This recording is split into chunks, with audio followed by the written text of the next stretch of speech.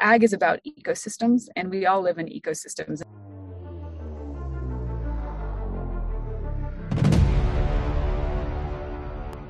Well, hello, ladies and gentlemen. Today is Friday, June 17th. I'm Eric Planey. I am Lucas Finko. And I'm Katrina Stanislaw. Well, welcome, Katrina. And today, together, the three of us are the Pirates of Clean Tech. Yar! All right. Oh, that was a good one, Katrina. That was really guttural. Well, I have a not so secret love of pirate jokes, and I actually had a pirate themed birthday party for myself a couple of years ago. So you didn't know you were playing to my strengths with that. We could ask you. We both have pirate hats. You probably have one laying around the house. We could ask you to put it on. I have pirate straws. I have the whole regalia. So we really missed an opportunity there. It's funny. I'm a little bit of a Star Trek geek, and I was watching the new Star Trek yesterday called Strange New Worlds, and it was about pirates who took over the Enterprise. And so I was like, oh, it's a pirate episode. That's fantastic. So first off, good to see everyone. Thank you to our listeners for catching up with Lucas and I. We are so happy to have a dear friend of ours, Katrina Stanislaw, as our guest today. And we'll let Katrina talk here about her background a little bit, but it's really a special one for me because I met Katrina through her father, who happens to be a gentleman named Joe Stanislaw, who not only is a hometown Ohio Goomba, like a good Westerner like Lucas and I originally are, but really became one of my mentors in life in all things related to not just energy, but business and how to do things. So it's a real pleasure for me to have Katrina on. So welcome, Katrina. It's great to see you. Thanks so much, guys. It's great to be here. Cool. Well, why don't we get right into it, since we had a lot going on. Katrina, tell us a little bit about yourself. And I should also back up for 1 second and say, I've been wanting to have Katrina as a guest because the one area that we haven't really talked about on Pirates of Clean Tech is agriculture. And I think there is an incredible set of overlaps between clean technology and what's happening in agriculture and in so many different ways. So Katrina, please tell us a little bit about your background and how you ended up at the firm that you're at now, I believe called AgriDigital. Yes, of course. Well, I agree with you in the overlap between agriculture and clean tech. And my background actually is that I always had an interest in how we deal with the pressing environmental issues of our time. Eric, you referenced my father. He's worked in energy his whole career, has been a real leader in the world of sustainable energy and how we bridge a dependency on fossil fuels to a cleaner energy space. And when I was in college, sort of early out of college, was trying to figure out how I worked on these environmental issues of our time. And that got the reason I got into ag is that I was born and raised in France. So my father is an Ohioan. I am not. And that is a culture that is very tied to food and food sources. And growing up, we, you're buying food from the producer very often. We spent a lot of time in the country where there were farmers around us, seeing how hard they work. So when we're eating dinner at 9:00 at night in July and seeing the tractors coming and going. And so that gave me a real appreciation for ag. And as I was figuring out my professional focus, what I really felt like is we have these huge macro environmental problems, and they're so tied to how our economy is structured, and it can feel very overwhelming as an individual. But food is something that we all relate to, and it is something we all have a connection to on a daily basis, where we have power as consumers. And I saw it and still see it as a really a powerful entry point into feeling like you have some sway over where the world is going. And there's a whole host of opportunities that come through agriculture. So I have worked in this space most of my professional career. And a lot of my interest has been, how do we change the agricultural and food system so that small, medium-sized growers, producers, businesses can be more successful. And if you open that up, there's a lot of influence across the sector. And so I've done that on a regional scale and a national scale and an international scale, both working in the US and in Europe. And about 2 years ago, I was working with a venture capitalist connecting investors and entrepreneurs, and met a woman named Emma Weston, who is the CEO and co-founder of AgriDigital, where I now work. And AgriDigital is an Australian ag tech, fintech company that digitizes and connects the grain industry to help strengthen relationships across the value chain and help businesses grow with confidence. And Emma's a very compelling individual.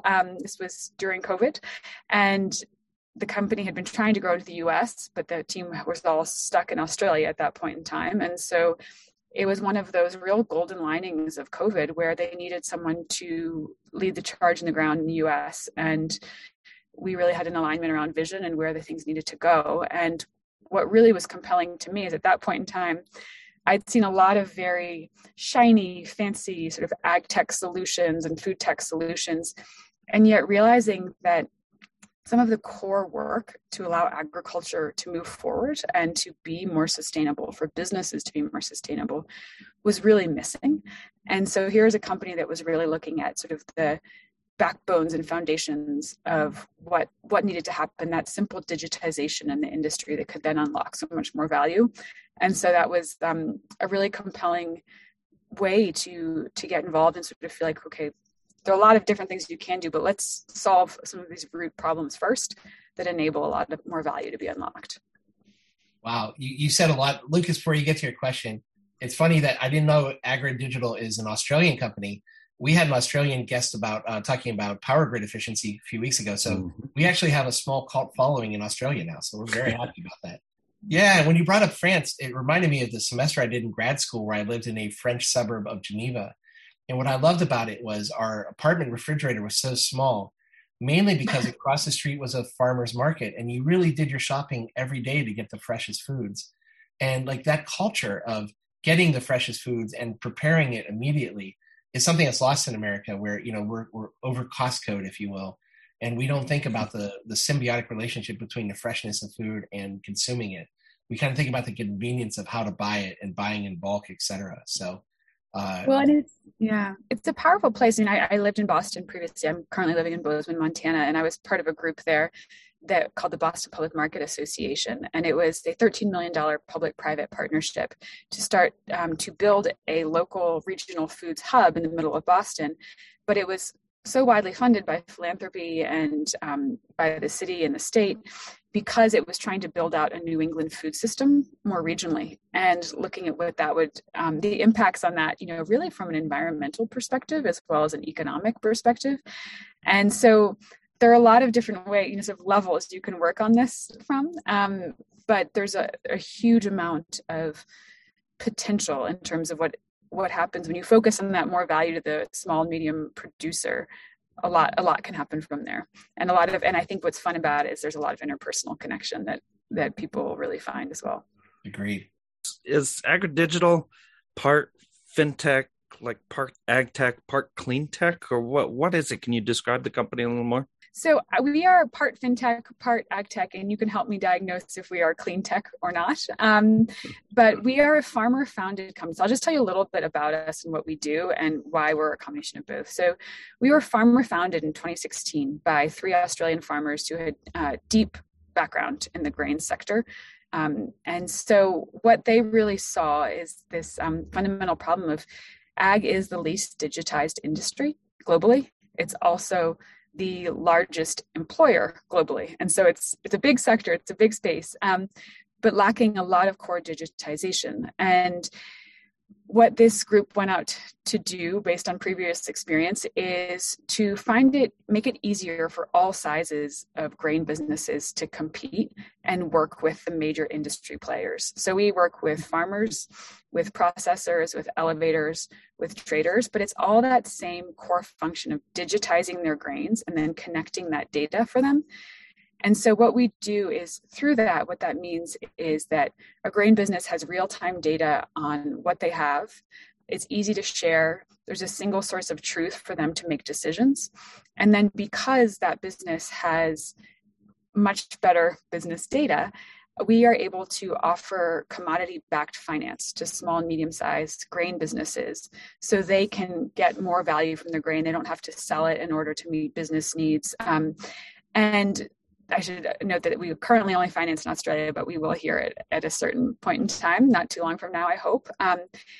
And so this combination of connecting data across the supply chain and then improved access to simple technology, it really increases the competitiveness in rural economies, which is where these businesses live, right? Like we say, small, medium-sized businesses, but those are people, and it makes them stronger. And so that combination of offering finance as well as software is where we are, and those two go really intimately together. I will say that if you're not in the grain sector, grain's actually a $60 billion a year global industry, but it's food, it's feed, it's fuel, it's all of these things. And moving away from digitizing sounds like, okay, yes, but these are primarily paper-based businesses, but multi-million-dollar a year businesses. And so I can't tell you how many hours my team and I have spent in offices of different grains businesses, whether it's farmers or processors, where they have literally tens of thousands of pieces of paper that is their whole year business record. And and so we have all these very shiny innovations, and how do you get more yield, and let's get I'm not going to slander any type of technology because they're all useful, but then at the same time you have these businesses that have been operating off of paper, and that doesn't happen in other parts of our economy. And so you've really got to help the businesses compete as businesses and be profitable as such, for there to be any real possibility for them to grow, to invest in more sustainable environmental operations, et cetera. Well, this is, as a little bit of a follow-up, and we were debating about this before you came on the air, are you considered a clean tech as well as an ag tech and a fintech? And my thought is you're creating a lot of efficiency in the process, and you're giving this competitiveness to small, medium farmers. And I think that improves on efficiency. When I hear the word efficiency in farming, even if it's indirectly, I feel like if the farmer is spending less time on the bureaucratic nature of the paperwork, being a paper-based business, and he's being more efficient, I feel like that reduces waste in the long run, not just for the office, the business side of things, but even making sure that his product gets to market a little bit quicker, a little bit more efficiently. And so that's why I kind of think about agri-digital almost as a clean tech as well, because again, creating efficiency is something that needs to happen for us to tackle climate change, because of the just incredible task in front of us to do so. The faster and smarter we do things, the better it is that we can actually hit our climate goals, 30 years from now. Yeah, well, I actually agree with you, Eric, and I think that's a really thoughtful diagnosis. And I probably won't go around saying we're ag tech, fintech, clean tech, because people will think, what the heck are you? But these are all parts of the puzzle. And I think what we're all getting at, right, is that sustainability is the environmental, it's the economic, and it's the social. And I think if you're creating efficiency across these, if you're unlocking I think in a lot of ways you have to sort of unlock the social and economic first to make way for the environmental. And so I agree with you. And so they're all pieces of the puzzle, really, is how I think about it. They're all sort of interlocking. No, that's really well said. And the next question kind of ties a little bit into that as well, but almost in an unfortunate reason. Grain has been talked about a lot lately on the news. And of course, the tragic reason is the situation in Ukraine right now, where there's a lot of stranded grain in the port of Odessa, probably some smaller ports. It's not getting out. The United Nations is very concerned about, emerging market economies, developing economies where a lot of that grain ended up. So I guess my question for you is, because of the situation and the tragedy in the Ukraine, and its impact on prices for consumers globally, does agri-digital in either a direct or indirect way contribute as a solution to these extreme circumstances from all the efficiencies that your firm brings to the supply chain in agriculture? Yes. First of all, I echo you. It's a very, it's just a very challenging time to deal with all of these realities, right? Because there are some real upsides for grain businesses in other parts of the world, but with a very heavy acknowledgement of why that is the case. And I will tell you, even farmers that I work with here in Montana are talking about the guilt that they feel in profiting off of a crisis where so many people are suffering, and a real solidarity.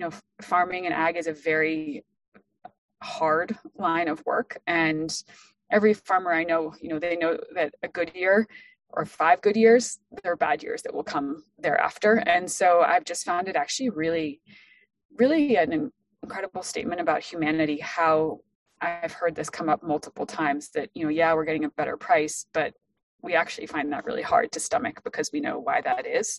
So as far as how AgriDigital indirectly or directly relates to all of this, I mean, the short answer is in many, many ways, yes, we do. And if you zoom out a little bit, we've seen endlessly in the past 2 years how brittle supply chains are.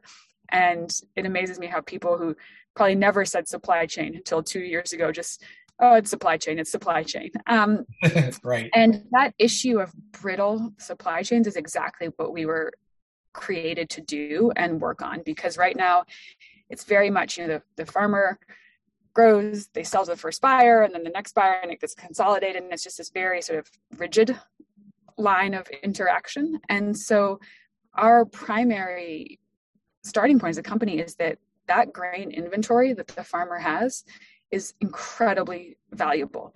It's valuable to the farmer, and that is their data, but it's also valuable to the next party that they work with. And so as you look at these fluctuating markets and concerns about, okay, we've got famine in this part of the world, we've got grain that can't go out in this part of the world, for a farmer to actually know what they have, what they're able to sell, one, it's that security. Two, they can then, this is back to the issue of sort of conflict on profit, they can more easily act upon opportunities that they might get a premium for their grain now. And so that's a huge thing. They've got they're able to look at what they have at any point in time, what's available. And for the traders we work with, the storage operators, all of this is really very powerful.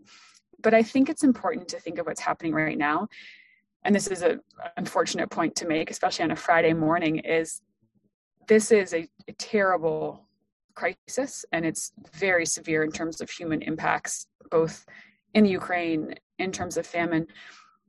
But we are going to see these shocks over and over and over in different ways as we look at what's happening to our climate, as we look at drought and floods. And I'm in Montana, we're seeing a lot of floods right now. It's not affecting agriculture at this point in time, but we're in a time where crises are much closer together. And so that all comes back to these critical commodities that literally power our economy, having a good handle on what is available, where it is, and also enabling the people who are creating that value to know it, to capture it, to shift it where they need to, is really powerful. And so it's very much a part of where we are. And so I guess as a company, the one thing, and I'm really cautious about saying this because I think it's just also serious and concerning, but the value of that information is really important. And so it's never, that's very present to everyone, how brittle supply chains are and how we do need to work on that at a global and local level. Yeah, that makes a lot of sense. So are you targeting the smaller farmers? Because we all know there's kind of a crisis in the U.S., right? That smaller farmers are getting pushed out by larger farmers. Are you targeting them, and are you helping them?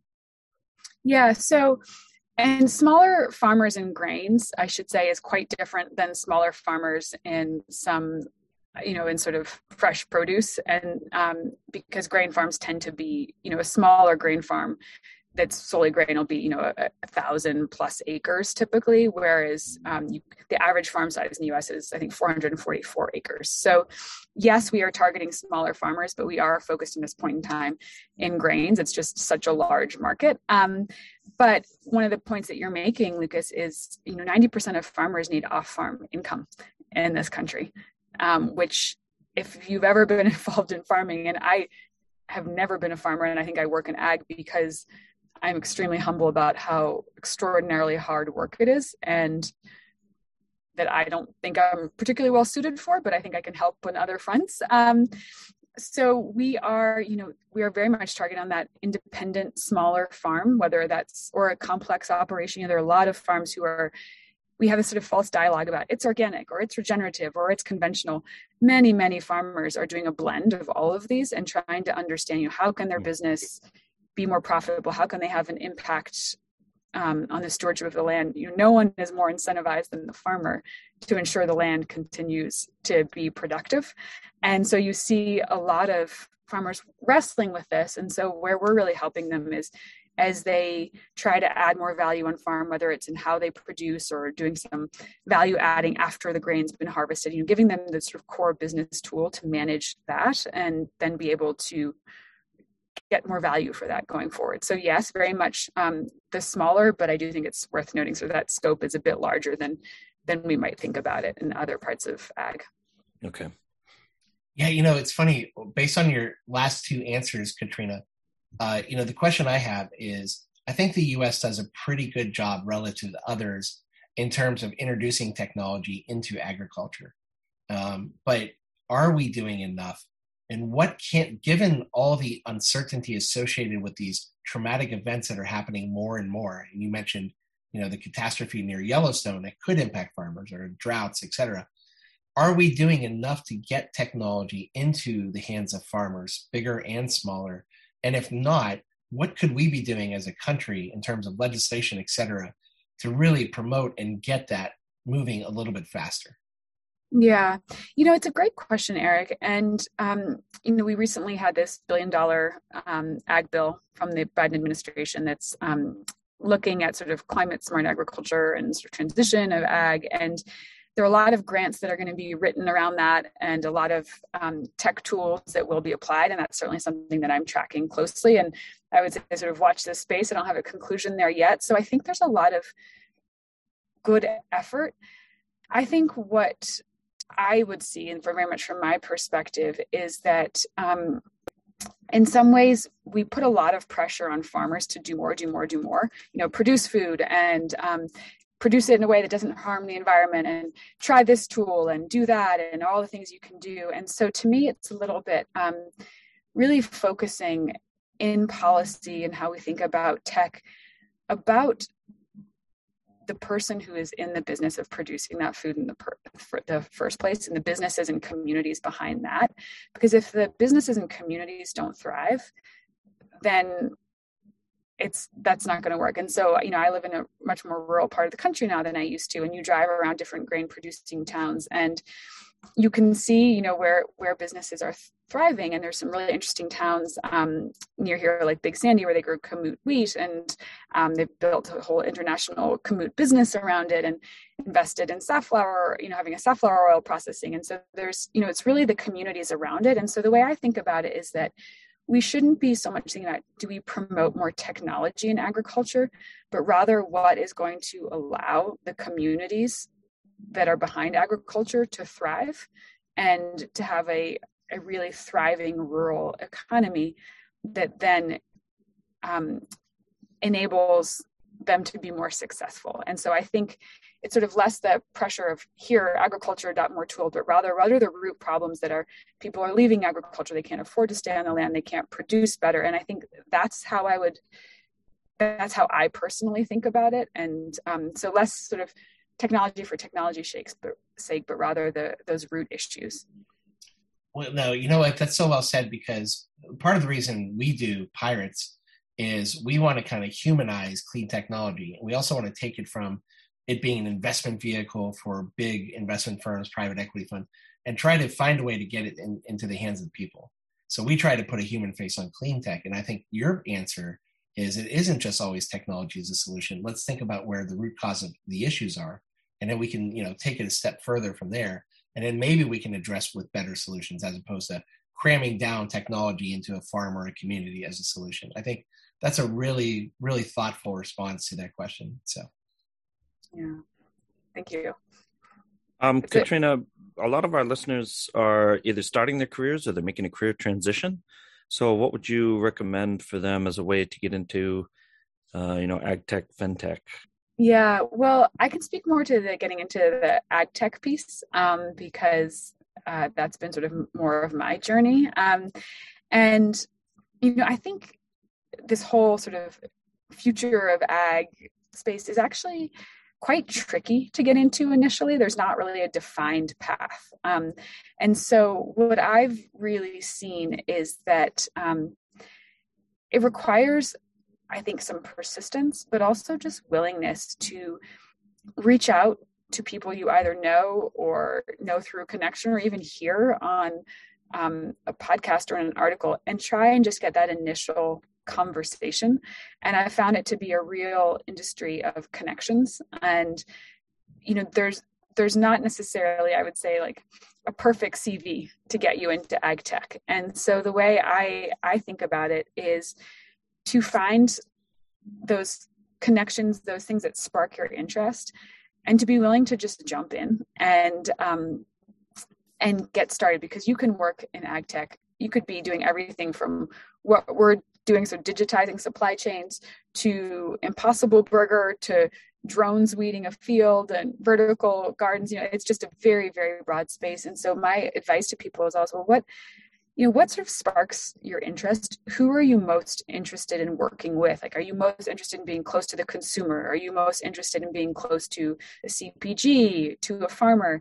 Picking sort of a segment that is of high interest, finding a couple ins or an in, and being really, I think, respectful of the time you take to sort of make those introductions, but also being bold about saying, like, there's a problem here. I want to be part of a solution. And what is the one connection that someone could help you make that might get you into the field? Because the one thing I experienced, and I hope this has changed, but is sometimes there's that you have to have experience to get experience conundrum. Mm-hmm. And what I really see is this is a really big space and a really big problem. And the more committed people who want to be a part of the solution, the better for all of us. And so whether or not you have what you think is the perfect CV, it's a big problem and we need your help. And so being confident in that this is, you're offering value and offering to contribute.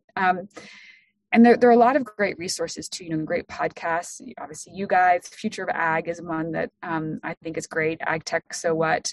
There's some great conferences, like the Regenerative Food System Investment Forum is another one. And so, sort of following these, sparking your interest, not being intimidated by how broad of a field it is, just picking a space. And I always have faith that paths lead you to other paths you never foresaw. Then I think the one question that I really object to is, where that someone starting out in this field should know where they'd be in 10 years. And at the pace at which this field is changing, there's no way you can know that, I don't think. And so it's just getting in. And the one other thing I would say is there is just no substitute for literally getting some dirt on your hands if you're interested in ag and ag tech, and just understanding on the ground, what does this look like? Whether that's a day at a farm or what it might be, but just constantly being in touch with what is the reality of how food even comes to our plates, I think is a really important part of just staying grounded. It's funny. I'm gonna make a pessimistic statement and then an optimistic one, because I want to end on a good note. But I read an article in the New York Times a couple of days ago about all these people moving up from the city up to my area, the Hudson Valley, and they're buying farmland, and they're leasing the farmland out to actual farmers. But they complain to the farmers about the smell. They complain about, well, we want to use the barn on weekends for weddings, so can you clean up the barn where there's like livestock in there? And there's this horrible disconnect taking place, right? And you just shake your head about this. On the other side, though, to your point about kind of incubating the mindset, I do think over the last several years, urban agriculture has really, grown. Because of the pandemic, people are growing, I like to call them victory gardens. I think people in general are getting more in touch about their food and food sources. And I think children are seeing that. I think about my father's, garden when I was a kid. That was his stress relief from working in the steel mills. He'd come and work in this massive garden, and it really made me appreciate it. I think that's starting to permeate throughout the U.S. a little bit more. People are cognizant about where their food comes from. So I hope that, that gives young children like more of an opportunity and exposure to think about ag tech and agriculture in general as a solution, as a career path. So I hope so. I mean, I think you're absolutely right, Eric. And it's hard to know when you work in the industry, right? Because you maybe see what you want to see, but the difference in connection to food and understanding of it, I think, has changed quite dramatically in the past few years, and COVID certainly accelerated that. I mean, how many people baked bread who had never thought about baking bread in their lives? But it's really and urban agriculture, I think, is such a fantastic trend, and so I see that as well, and it's very positive because fundamentally, and this is getting a bit big picture, right? Ag is about ecosystems, and we all live in ecosystems, and I think the past couple of years have made us realize how interrelated we are and how vulnerable we are to what happens across the world. And ag is a that is what agriculture is. And so I think that there's been this greater sort of awareness that many people have had of sort of the system we live in, and that's a positive thing ultimately. Agreed. Well, Katrina, I think this was, and I'm sure Lucas does as well, this was a fantastic episode with you and interview with you. And you gave us a great human perspective about your agridigital. And so you're taking ag tech and fintech and giving it a human face. And I think that's going to resonate very well with a lot of our listeners. So, I mean, for that alone, we really appreciate having you on. Well, thank you guys. It's been so fun to talk with you both, and any connection that started via my father is always a great one. So I was going to have to say, I will say this, I am drinking coffee out of my Packard Motors coffee mug. And if anyone in the car industry knows, Packard started in Warren, Ohio. So I purposely chose this coffee mug in honor of the Stanislaw Planey and now Finco relationship. So please give your family our best. And thank you, Katrina, for being a wonderful guest on Pirates of Clean Tech. Thank you guys so much. And we are back. And Lucas, I thought Katrina was fantastic in bringing up not just, how her company AgriDigital is tying to making life more competitive for small farmers, but just the reality of that ecosystem and how important it is and how vulnerable it is. I think that's what she really hit, and clean tech has to be a solution to it, but it has to be a human solution. Yeah, I didn't realize how big of a deal that was going to be, and how it was going to tie back to basically everything in human civilization, right? So I wasn't really prepared for that. No, but she's right. And what really touched me was when farmers are saying to her, we're profiting from this tragedy taking place, and they have heartfelt sadness about it. These are people who, in their times, we know the cyclicality associated with farming. So many farmers went through years and years and years, and some still are, of financial losses and suffering. And here in this blip in which they're actually profiting, they have heartfelt compassion towards others because of it. If that doesn't say anything about the integrity of the American farmer and farmers around the world, let's face it, there's a fraternity there. I don't know what does, because I think that was just truly, truly moving and captivating. Well, yeah, look what happens when they have a bad year, So them, how can they possibly feel guilty about having a good year, They do that, but that just says something about their character, right? So yeah, it's just really, I loved having Katrina on, and I knew she'd be a good guest, but I didn't know how touching and how informative and touching really that conversation was. Yeah. So why don't we do a little bit of a lightning round on our articles? I think I can go pretty quick. And yeah, that sounds good. The first article I have actually ties. I wanted to do this purposely. It ties really into what Katrina was talking about. And this is startupgenome.com, who I'd never heard of. And I can't remember, this was just published recently, but I don't have a date here. But this is the Global Ag Tech and New Food Rankings, top 25 locations and 10 runners up for food and ag tech kind of infrastructure and ecosystem. And this is amazing to me because actually, if we just want to focus on the key findings in this lightning round, the top 5 ag tech and new food ecosystems are Silicon Valley, New York City, London, Tel Aviv, Jerusalem, which is really all of Israel, and Denver, Boulder. And, North America and Asia are dominating the 25 ag tech and new food rankings. And Asia's funny. I would assume that also includes, no, it actually doesn't include, because Oceania is listed having 2. Yep. But Katrina mentioned Australia. This gave some numbers about the number of new money on average entering ag tech companies. And then the one point here, due to shifts in consumer behavior and rapid innovation in the subsector, the share of food and energy and delivery deals has climbed steadily in recent years. I think that talked about people now, it's on people's radar, and the sensitivity associated with making sure our ecosystem and our supply system for food delivery is getting more and more crucial. So putting more investment into technology to shore it up makes a lot of sense. My quick conclusion here, it's a really good article. They kind of list top 35, including honorable mentions. One thing that came to me is Silicon Valley, New York City, and London. These are not agricultural centers of the world, but this is where the capital is, right? So Are we doing a good enough job throughout the whole entire world of actually connecting to those areas where the capital and the technology and the know-how should be connected? Katrina lives in Bozeman. Yeah.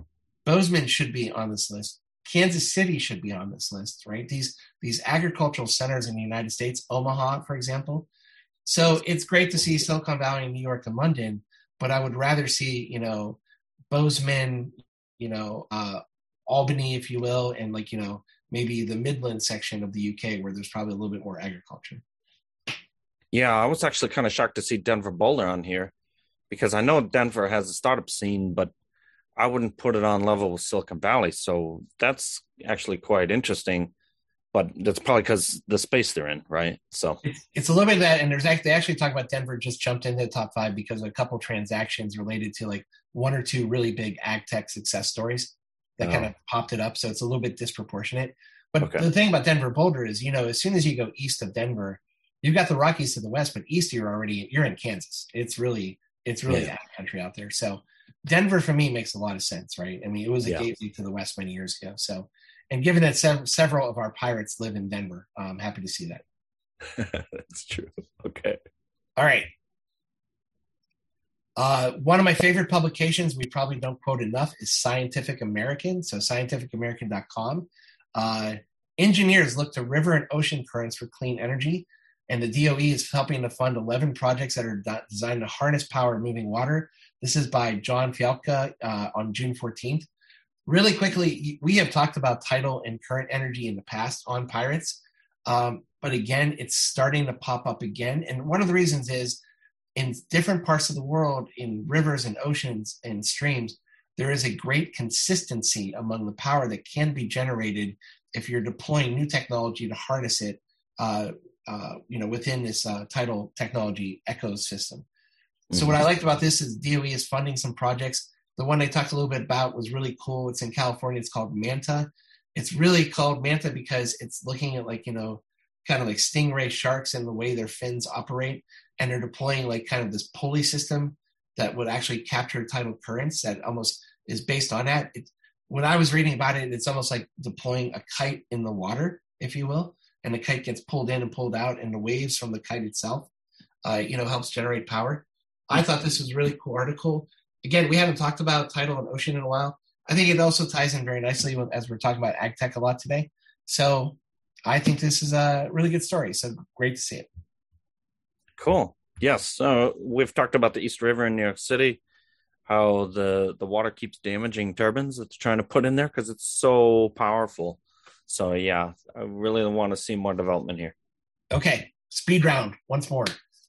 This was the Alliance for Science at Cornell. What a great website, Alliance for Science. Say that 5 times. Slightly dated from May 23rd, but Finland's Green Party endorses nuclear power, okay? And first off, Finland's been in the news a lot lately because of its potential elevation into NATO, given the Ukraine crisis again. So I think Finland is starting to think a little bit more out of the box as time goes on. They're part of the whole great Scandinavian clean energy ecosystem. But this has been debated here on Pirates, and I think Lucas and I are in agreement that nuclear should be considered a solution as part of climate to address climate change. Mm-hmm. Now, in Finland, they're talking about they overwhelmingly adopted a pro-nuclear stance as national meeting. And the one thing they're bringing back is something that's been dormant in the United States for over a decade, SMR, or small modular nuclear reactor technology. This is like small systems that can almost bolt in where a coal plant is, and you can use the same grid infrastructure instead of generating using fossil fuels to generate power. You can use an SMR, which is virtually 100% clean. And so I was really happy about that. I have friends in Finland in economic development there. Always really appreciated their economy, their feistiness. I mean, you want to talk about military preparedness. They are one of the most prepared countries in the world. They are just really smart about how they utilize limited resources smartly. And so I think this dovetails very well with the philosophy of Finland. Nuclear makes sense from a Green Party standpoint. Yeah, and I'm going to have an article too on SMRs a little later. And yeah, I just think they have to be part of our energy transition. They got to be part of our energy future. They're zero carbon. We just have to have them. It's just the way it is.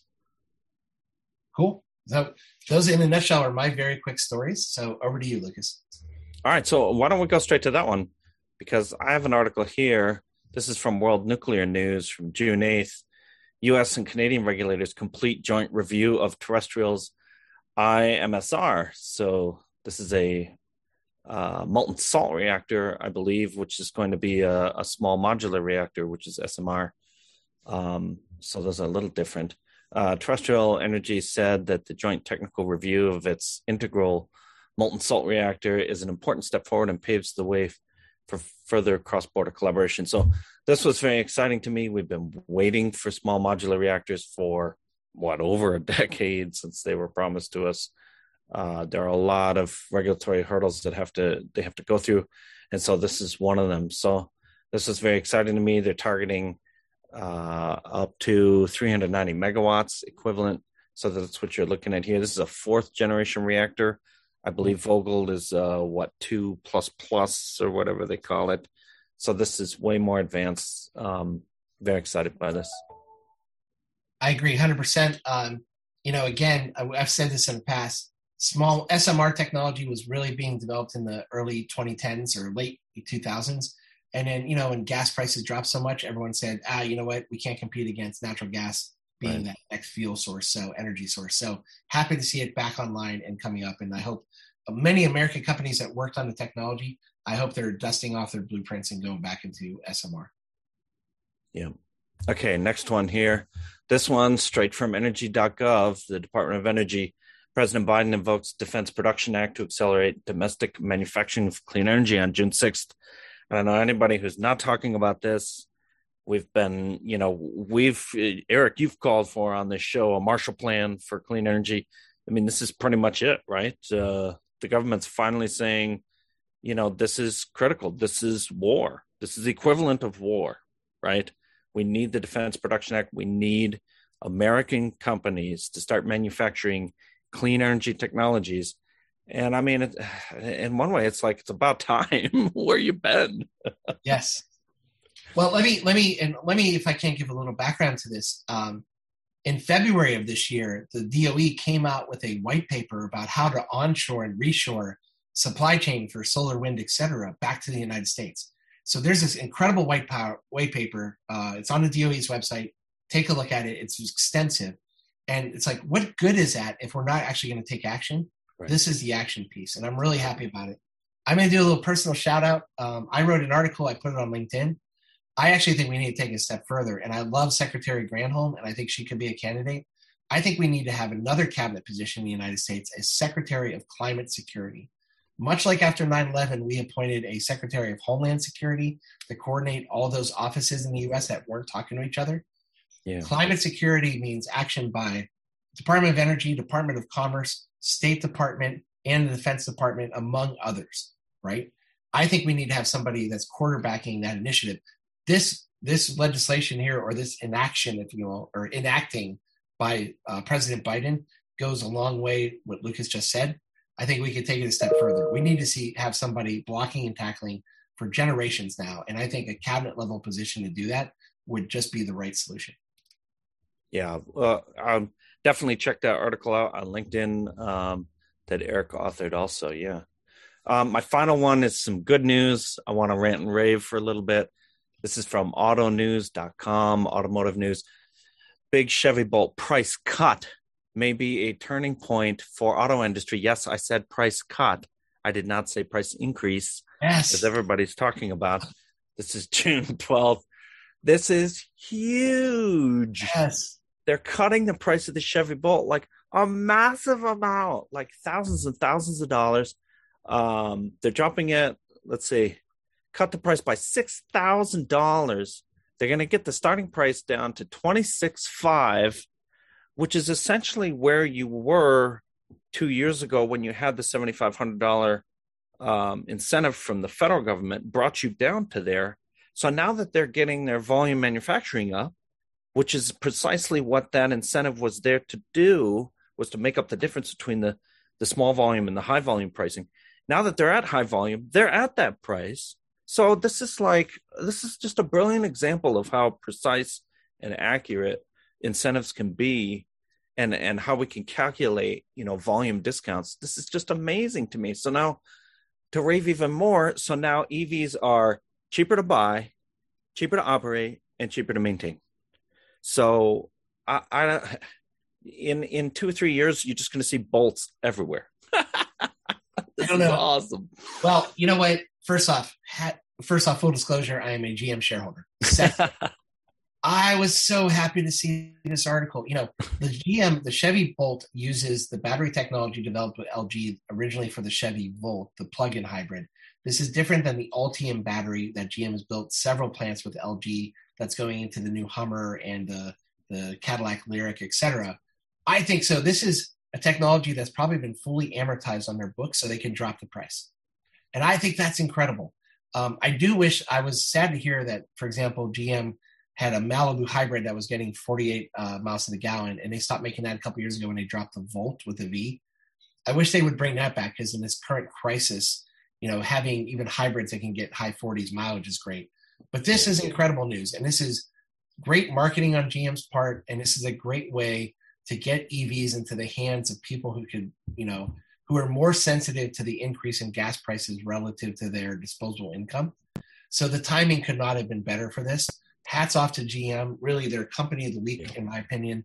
And Lucas, really happy that we're ending on this story. Great story that you brought up. Yep, that's all I got.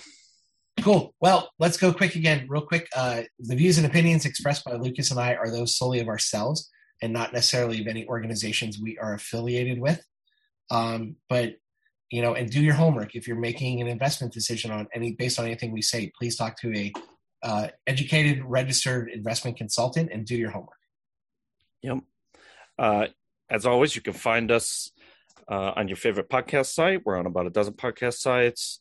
You can search for Pirates of Clean Tech and click subscribe or follow, whatever the button is there. And then we're also on YouTube. If you want to follow along on the articles with us, search for Pirates of Clean Tech. You hit subscribe, and then you hit the little alarm bell so you get the notifications on your phone like I do. Well, with that, it's been a great episode with Katrina. I'm Eric Planey. I am Lucas Finko. And we are the educated green Pirates of Clean Tech. Yarr. Yarr.